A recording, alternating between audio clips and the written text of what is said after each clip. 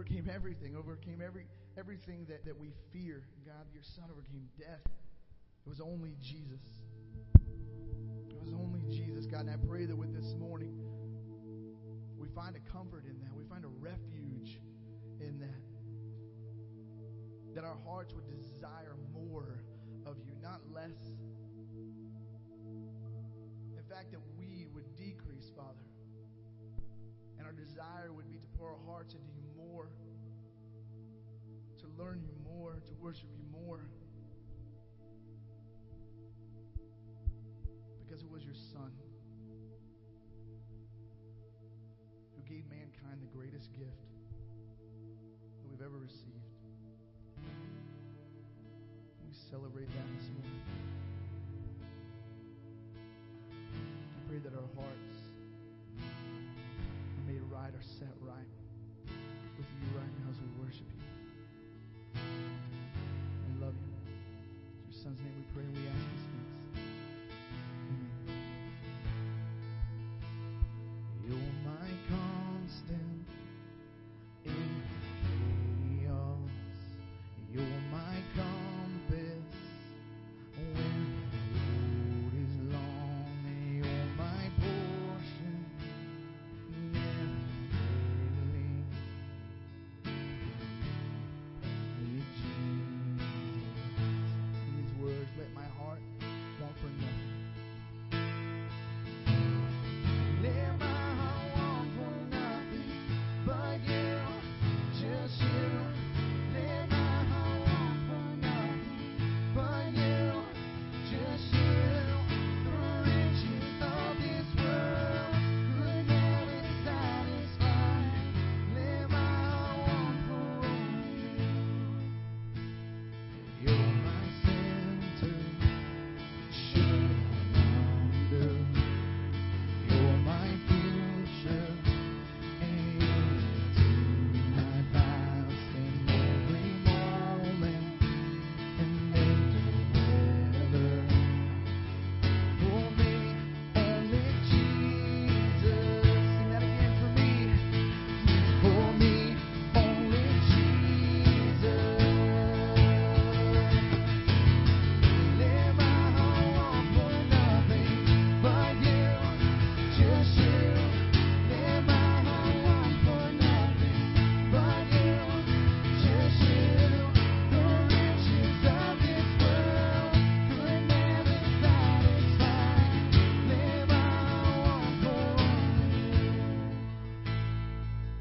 For me, only Jesus. For me, only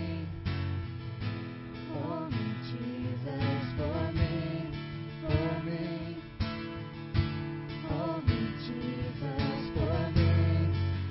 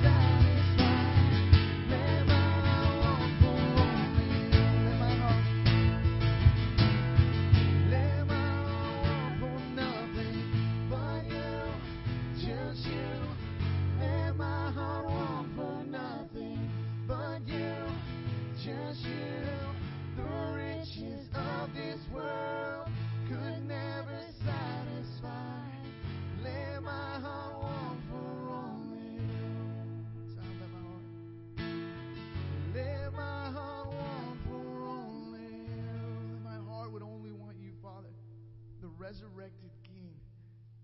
The resurrected King, God. And I pray that right now, in this place right now, that our hearts would lift up towards yours. That there would be a revival in every single heart in this place right now. That we wouldn't just be singing songs,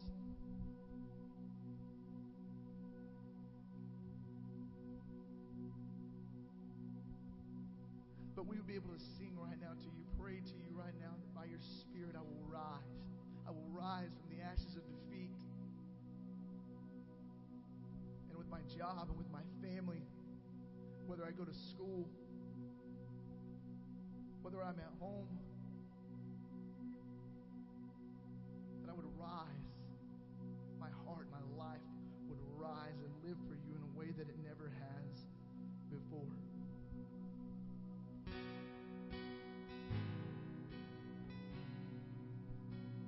Because we desperately need you.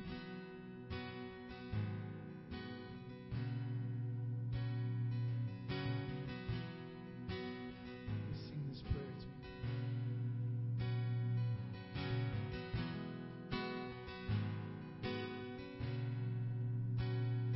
Heaven once was Christ.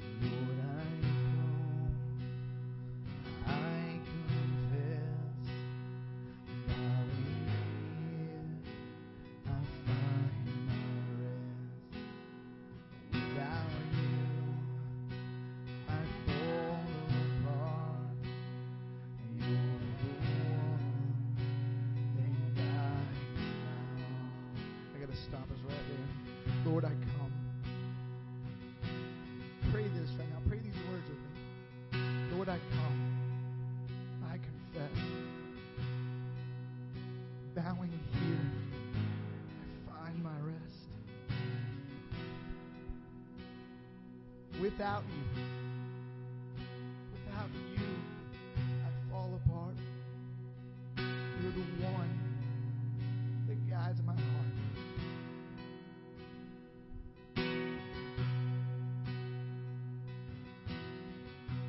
Father, I pray that this would be the anthem of each person here.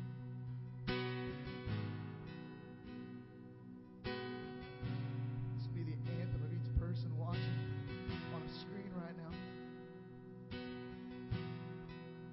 Because I feel like we say these words too lightly.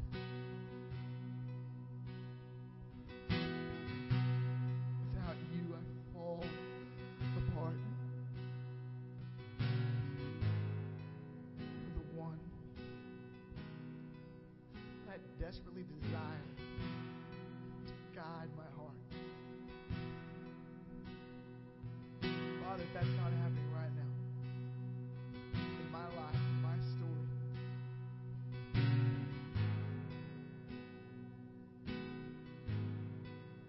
I humbly bow before you and ask for repentance, ask for forgiveness.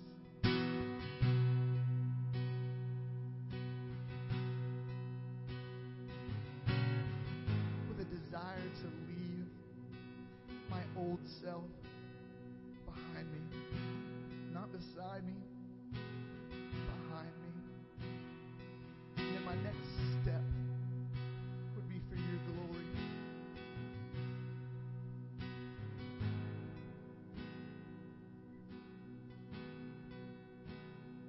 For your will for my life. So we sing this to you again as a prayer.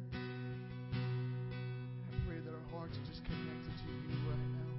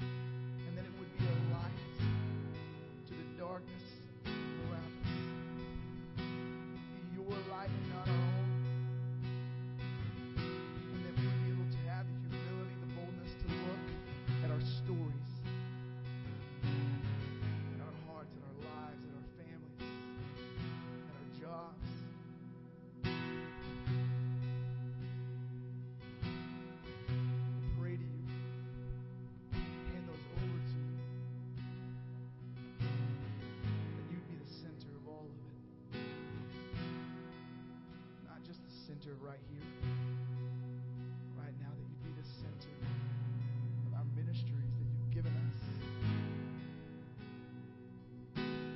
Your ministries. We love you.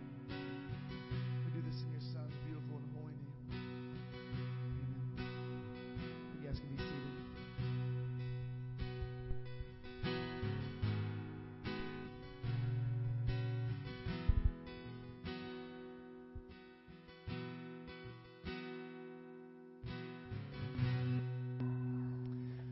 All right. Well, good morning, everybody. Why don't you go ahead and grab your Bibles and open up to Hebrews chapter 12.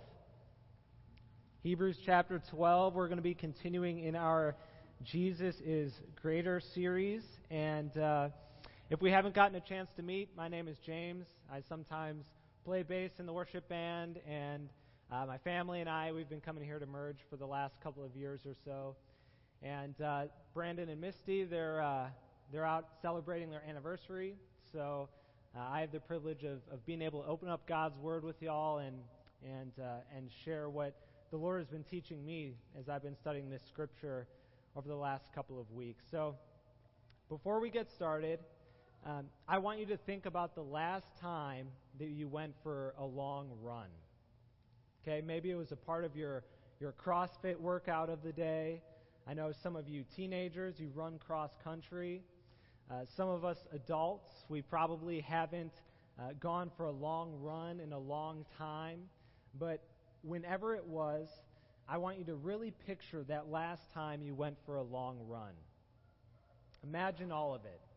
Imagine the sweat, the huffing and puffing, the shin splints, the moments of feeling like you want to give up. And I want you to have this image in your head because the Bible compares the Christian life to a long endurance race. A race that lasts your entire lifetime. A race where you take spiritual strides, you drip spiritual sweat, and you push through spiritual obstacles. And so you can imagine that if running a mile in 10 minutes has its challenges, that our race that lasts a lifetime is going to have its challenges too.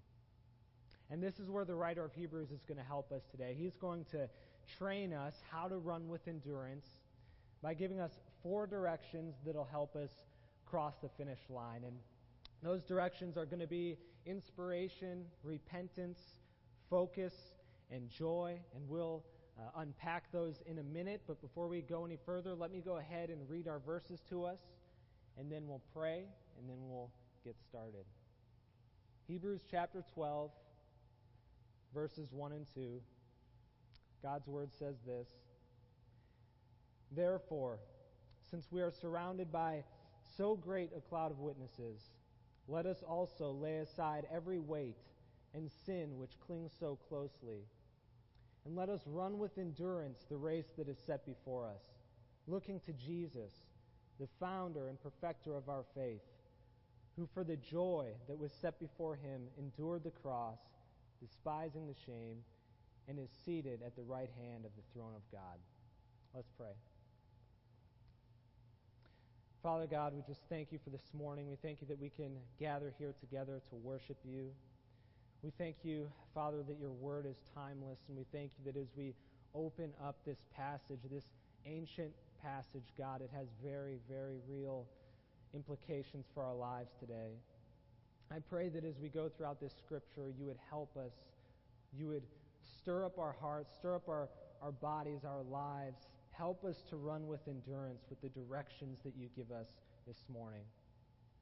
I pray that as we look to Christ, we would be dazzled by Christ and what he's done for us. And I ask, Father, just for a taste of that joy that was set before Jesus, that would fall upon us this morning as we walk through this text together. That your presence would move in our hearts in very real and tangible ways. We thank you for your goodness. We thank you that you're here with us, and we ask these things in Jesus' name. Amen. All right, so the first direction the writer of Hebrews gives us to run the Christian race with endurance is to find inspiration. He says, therefore, since we are surrounded by so great a cloud of witnesses, let us also. So, inspiring stories, they have a way of motivating us to do hard things, don't they? One example from my own life is that when I was a kid, my dad, he signed me up to play tackle football, and I was a very small kid, small and skinny, probably weighed 65 pounds with the helmet, the shoulder pads, soaking wet, and my dad, he used to call me nicknames like Twig and Stick, and that was his way of trying to motivate me to eat more, and it was all in good fun. But for some reason, though, as skinny as I was, I wanted to play defensive end. And if you know anything about football, or if you don't need to know much. What you need to know is that being skinny and being a defensive end do not mix. Okay, but one day, my dad, he showed me the movie Rudy. And I think I know what he was doing now that I've gotten older, because Rudy is an inspiring story about a small, skinny guy who wanted to play defensive end for one of the top football programs in the country. So my dad, he showed me that video before my first game. It inspired me to be a little guy taking on the big guys. And that's what inspiration does. It helps us to push through challenges. And that's exactly how the writer of Hebrews starts this section about running the race with endurance. Last week, Pastor Brandon, he took us through Hebrews 11, where we saw these inspiring stories of men and women in the New Testament who ran the race with endurance. So as the writer begins to describe the race that is set before us, he intentionally inspires us with these stories of others who've been down the same road that we're on, who've run the same race that we're running. And this leads to a very simple and practical action step right off the bat. Okay, if you want to stay inspired throughout your Christian life, and if you want to run the race with endurance, you need to spend time daily reading your Bible, surrounding yourself by this cloud of witnesses in your living room, at the coffee table, in your car before you go into work. Wherever it is, the writer of Hebrews is drawing inspiration for his audience from the Bible, and that's where we should go to find our inspiration too, if we're going to run with endurance. And on top of that, I think we should also be our own cloud of witnesses. Notice the plural language here.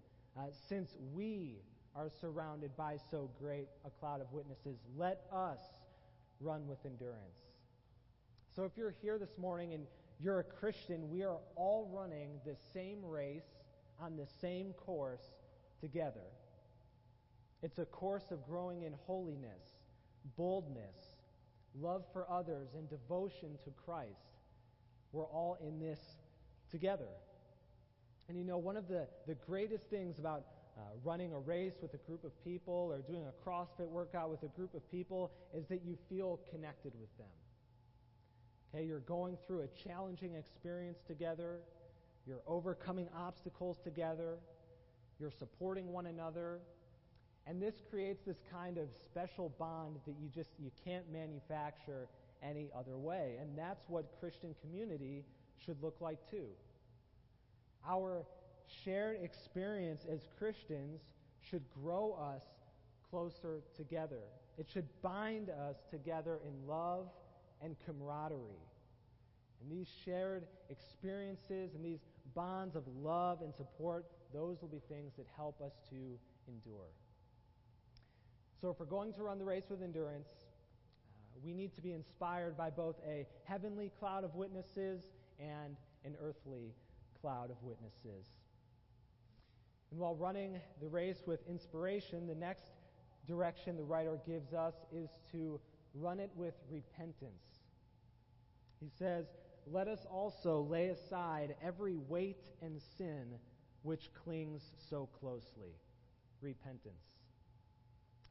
Now, if you've ever run a long distance, you know that it's much harder to run when you've got a weighted vest on or a backpack on or any kind of extra resistance on your body.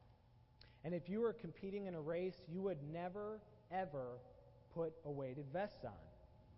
Okay, you might do it while you're training, but never during a race because it could slow you down. And that's what the writer of Hebrews is warning us about here. He's warning us there are certain things weighing us down in this race that is the Christian life, and it's hindering our progress. But we're not only being weighed down, we're also being tangled up. Tangled up in our own sin. And if you think that running a race with a weighted vest on is challenging, think of how much more difficult it is to run with a weighted vest and a rope tied around your knees and your ankles. But that's exactly the position we can find ourselves in during this race, and it's crucial that if we're going to finish the race, that we repent of, or as the writer says, lay aside the weights and the sins. So, what are the weights and the sins that slow us down? Well, let's start with the weights. The scripture, it doesn't tell us exactly what these weights are, but because weights and sins are two separate categories, these weights are likely things that are not sin. They may even be good things, but they still hinder our progress in the Christian life. So, for example, comfort may be a weight.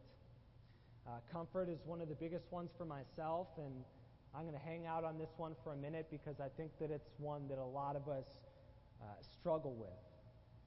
We're raised believing the American dream, right? That the goal is to make a comfortable life for ourselves and for our families. But the reason that kind of thinking hinders our progress in the Christian life is because Jesus never once said the Christian life would be comfortable. In fact, he said the opposite. In John chapter 16, verse 33, Jesus says, "In the world you will have tribulation, but take heart, I have overcome the world." Jesus, he promises us trouble in this life. And so as Christians, we should expect trouble rather than try to build a comfortable life to protect ourselves from it. And just on the topic of comfort, I want to give us kind of a practical example of what this might look like in our everyday lives. In Matthew chapter 28, Jesus tells us to go out and to make disciples. Can we do this? First, the first part of this process is sharing the gospel with people. But there are many Christians who they don't share the gospel with others because it's uncomfortable. Okay, and meanwhile, their co-workers, their friends, and strangers are on a path to eternal separation from God in hell. Now, if it were comfortable to share the gospel with everyone you knew, I'm sure that you would do it. Hands down, no questions asked, because you do want them to know Christ. No Christian doesn't want someone who's lost to not know Christ. And that's exactly the point. That if comfort is standing in the way of you sharing the gospel with someone, then you need to lay the comfort aside and share the gospel with them. Okay, and that's just one example of a weight, comfort. Another weight may be certain influences that you allow in your life. For the teenagers in the room, and for some of us adults too, it could be the music that you listen to. It could be the TV shows that you watch that's filling your mind with certain things that don't agree with how God has commanded you to live your life. A weight could be a career ambition. It could be a busy schedule that you keep adding activities to, and it gets in the way of the most important things. I may not have named your particular weight. The list is too long. We don't have the time for that, but I trust that the Holy Spirit is naming it for you.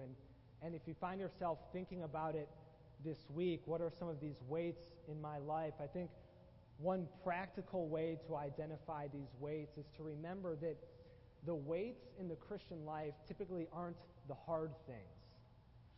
The weights in the Christian life are typically the easy things.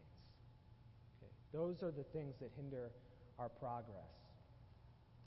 But it's not just the weights that we need to lay aside. The writer of Hebrews says we need to lay aside every sin that clings so closely. So what are the sins that cling so closely? Well, these sins are intentional sins. They're the ones that cling close to our hearts. And the writer of Hebrews, if you've been with us throughout this series, he's warned us about intentional sins several times throughout this letter, saying that we cannot continue intentionally committing the same sins over and over again and assume that we are saved. The expectation is that we should be living lives untangled from sin because Christ died to untangle us from it. And so we need to stop seeing sin as some sort of guilty pleasure and start seeing sin for what the Bible says that it is, which is a death trap that may keep you from finishing the race.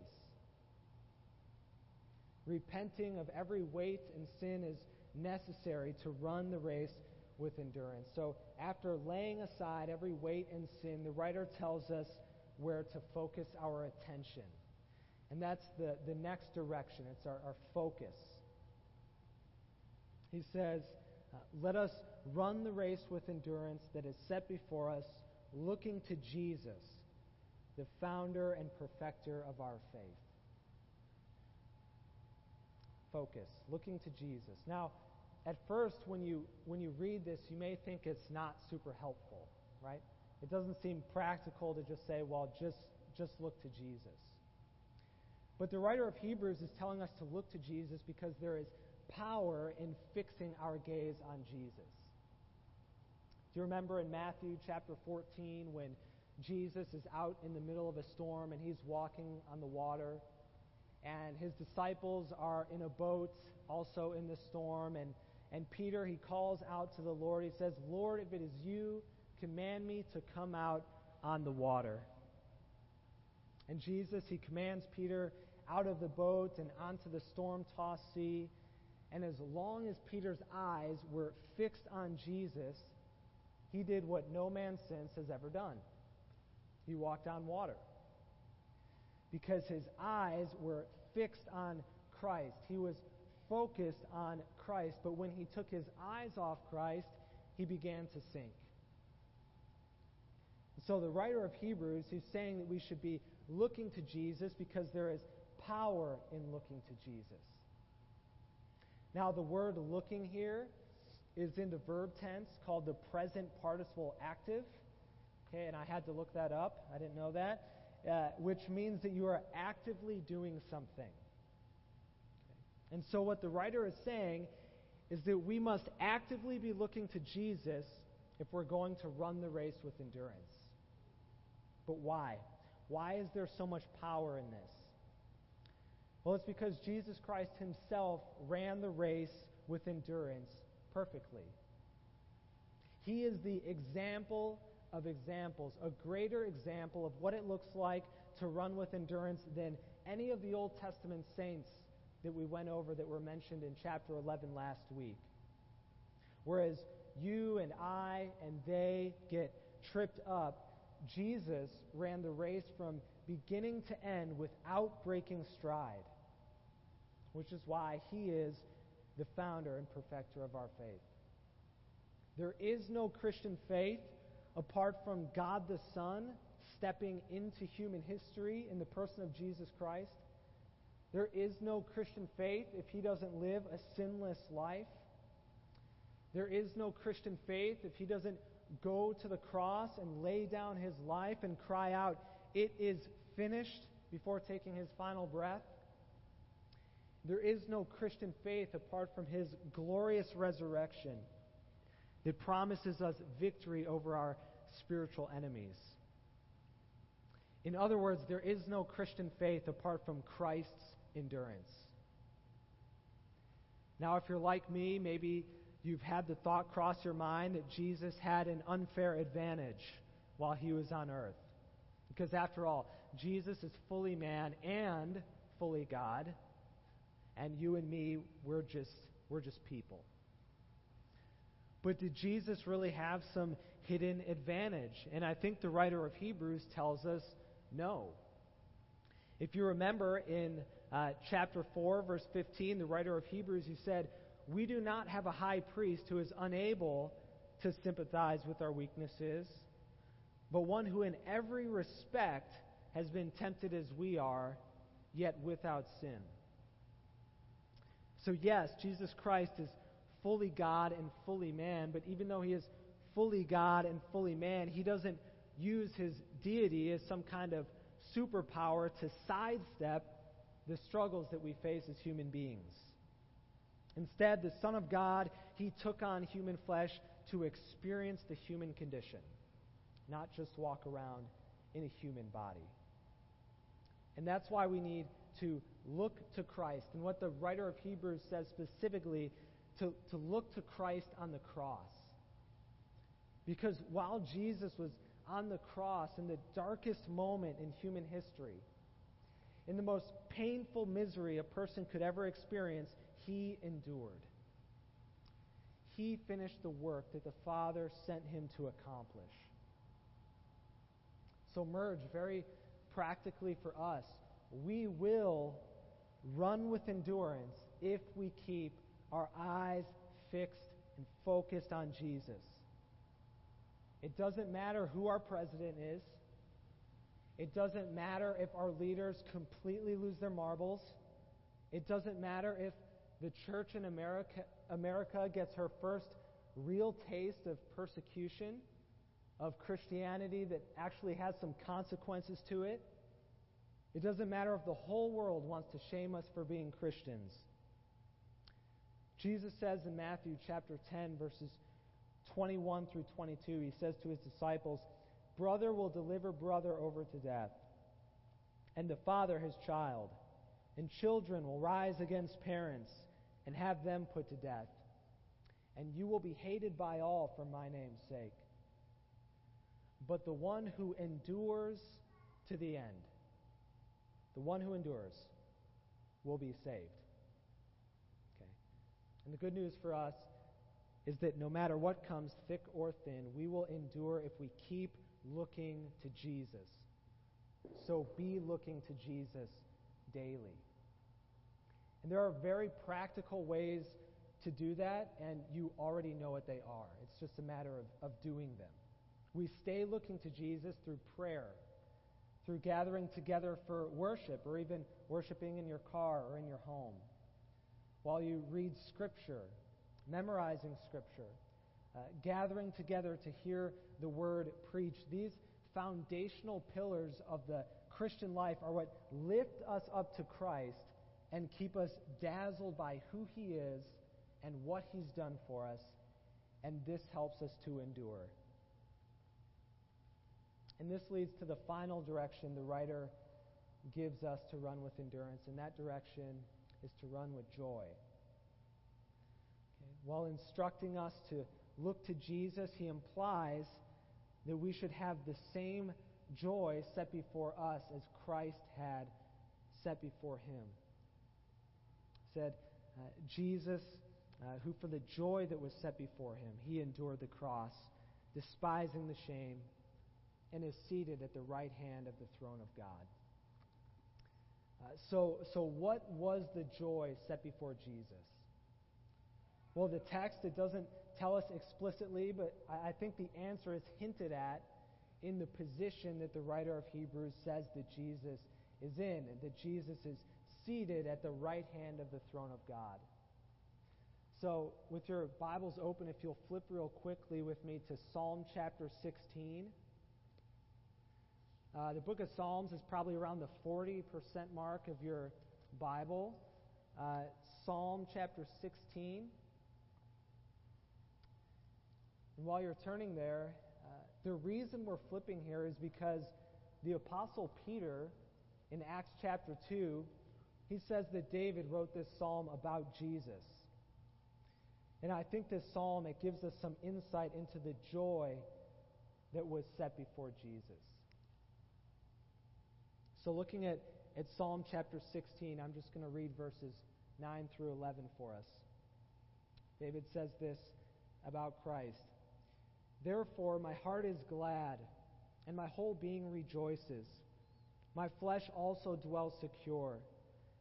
For you will not abandon my soul to Sheol, or let your Holy One see corruption. You make known to me the path of life. In your presence there is fullness of joy.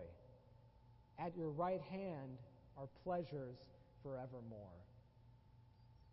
And so these few verses, they vaguely describe Christ dying, rising, and then ascending.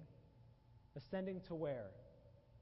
To the right hand of God, which is exactly where the writer of Hebrews says Christ ascended to and is now seated.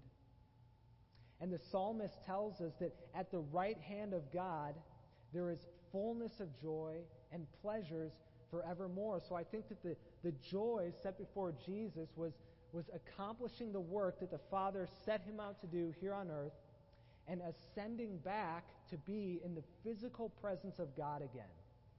This place where there's unspeakable joy. There was literal joy set before Jesus. Now, here's the challenging part for you and me is that we haven't been there. Okay, we haven't been in the full, physical, unveiled presence of God. So it's hard for us to wrap our minds around just how amazing that joy is that Jesus was looking forward to. But the fact that this was on Jesus' mind while he was enduring the cross should tell us that it's going to be the most amazing experience we will ever know, and it is without question worth enduring for. So with that in mind, the writer of Hebrews, he's showing us that we should have this same joy set in front of ourselves, this joy of one day being in the full, unveiled presence of God. Now, like I said, that kind of joy, it's hard for us to wrap our minds around, especially when we look at the brokenness in the world around us today, the brokenness in our own lives. But I think that's exactly why God the Son, he had to be the one who showed us that being in the presence of God is worth enduring for, because before he came to earth, he was already there. He was already in the presence of God where there is fullness of joy and pleasure forevermore. Just by way of illustrating this, my mom, she recently went on a cruise to Alaska. So she's been blowing up my phone with pictures, and it's a beautiful place. Okay, some pictures, it looks so perfect, the pictures look fake. Like it's hard to imagine that it's real. Now, if she would have told me that Alaska was beautiful when she had never been there, I would have had a hard time believing her. But because she's been there, I know it's as beautiful as she says it is. And so in the same way, who better to tell us that being in the presence of God is the most amazing, joy-filled place to be than the one who lived in that presence for all eternity, stepped down into human history, and gave his life so that we could experience it too. God the Son became the God-man in the person of Jesus Christ to bring men to God and to secure our place in his presence where there is joy, fullness of joy, and pleasures forevermore. And if we're going to run the race with endurance, we need to keep that joy, always anticipate that joy set before us. And I love what Charles Spurgeon says about the joy that lies on the other side of our endurance. He says this: in this world, a few drops of joy fall here and there, and there are sometimes showers of blessing, but up there, it is joy, joy, joy forever. There will not be room for a single doubt there, or for a fear. No, not even for one sad memory. There will not be room for a wish. We shall be so full of joy that we shall have all that we could ever desire. Every faculty of our body glorified, every power of our soul perfected. The life everlasting shall rush through us. We shall be filled with it, sunk in it, as in an ocean of infinite satisfaction and eternal content. That is the joy that we can look forward to, and yet that hardly even begins to describe it. So, Chris, we can go ahead and start wrapping up. So, Merge, our call to action today is to run with endurance the race that is set before us because Christ endured for us. And here's what we need to get very serious about, church. Endurance is a non-negotiable in the Christian life. The writer of Hebrews, he's been telling us this throughout our journey through this letter. Endurance is not negotiable. The Apostle Paul in 2 Timothy chapter 2, verse 12, he says, "If we endure with Christ, we will also reign with Christ." You see the contingency. If we endure with Christ, we will also reign with Christ. That's how important endurance is. And when we endure with Him, we will reign with Him from the very right hand of the throne of God, where Jesus is now seated, where there are pleasures forevermore. And so my hope is that you will apply the directions that the writer of Hebrews has given you today to run with endurance and to finish well. And I hope that if you're here and you've been struggling in your Christian life, giving Christ less than your best effort, I hope this sermon, I hope that it shakes you awake. This race, it isn't a walk. It isn't a jog. It isn't a go at your own pace. The Christian life isn't about saying a prayer to accept Jesus into your life and then sitting at the starting line. This is the race of all races, to be run with every ounce of your effort, because that is how Christ ran the race for you. And so if you're struggling to run the race here today, don't keep that to yourself. Okay. Sometimes it can be hard to be a Christian, and it's okay to admit that. And so it's important to get people around you to help you run that race with endurance. So I know that the elders here at Merge, if you're here, you're struggling, would love to talk with you, to pray with you. I know that your friends here at Merge would feel the same way. And so if you're struggling, don't leave this morning without asking for help and for prayer. And Mark and Keith and myself will just be in the back corner over there if that's something that you think you need. Now, if you're here this morning and you're not a Christian,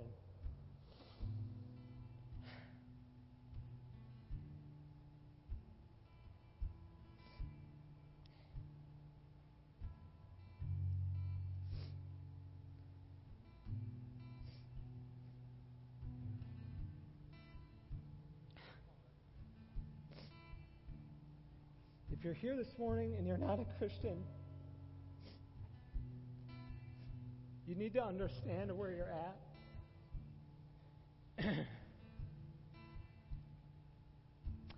This morning we've been talking about running a race. That race is the race of the Christian life. But you are also running a race.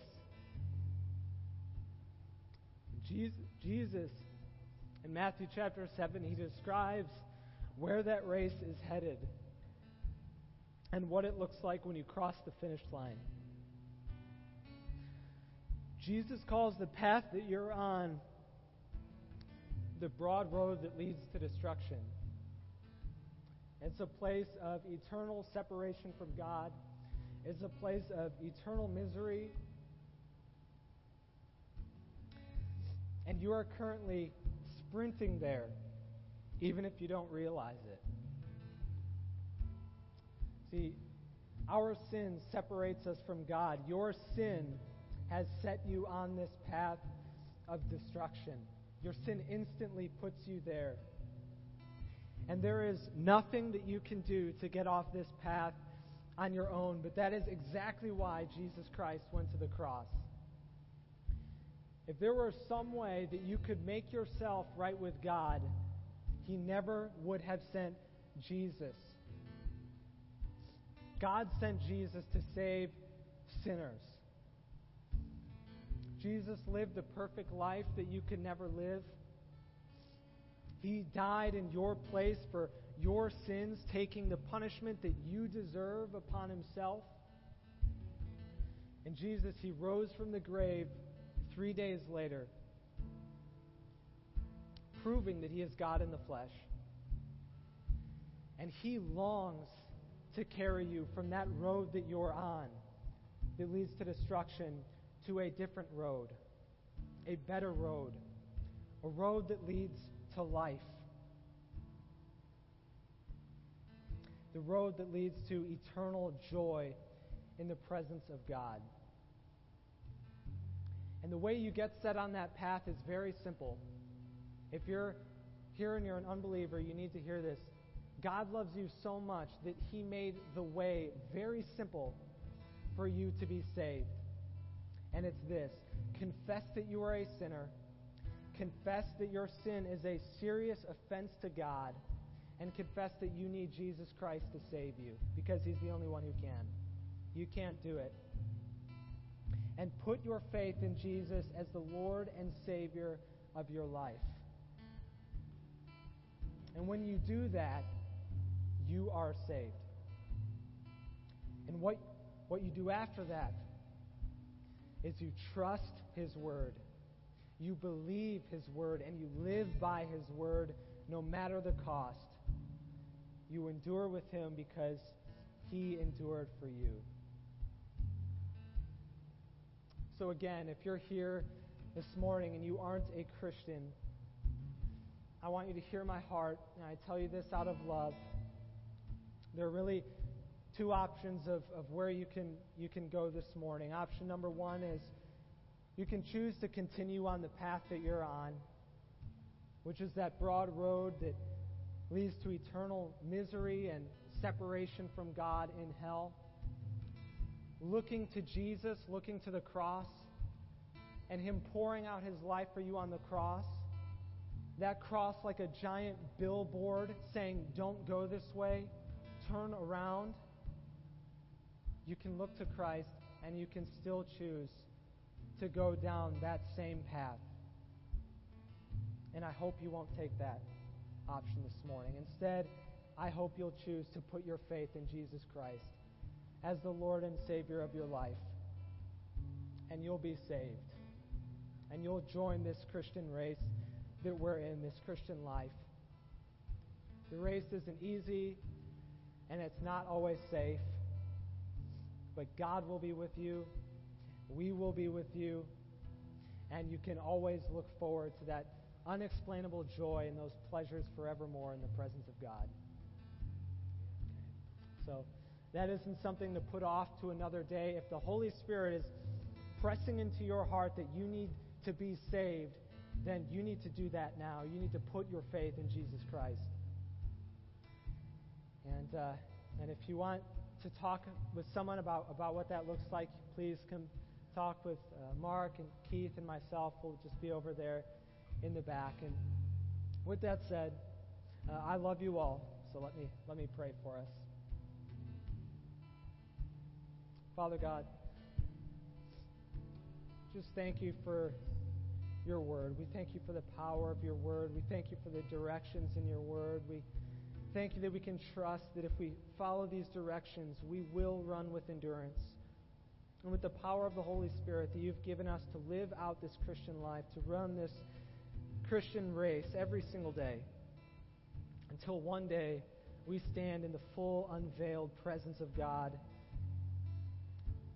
And we get to experience the joy that you sent your Son to bring us into. I pray for every person here who's a Christian,